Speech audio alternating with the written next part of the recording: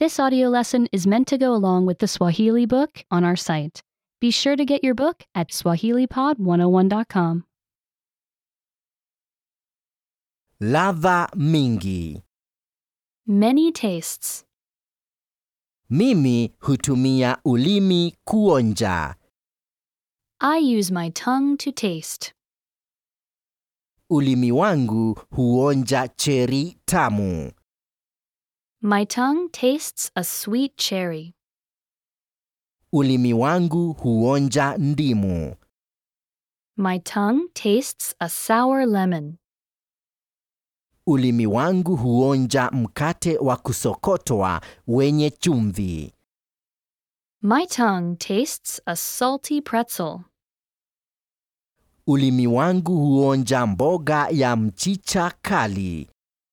My tongue tastes bitter spinach. Ulimi wangu huonja samaki ya umami. My tongue tastes umami fish. Ulimi wangu huonja pizza tamu.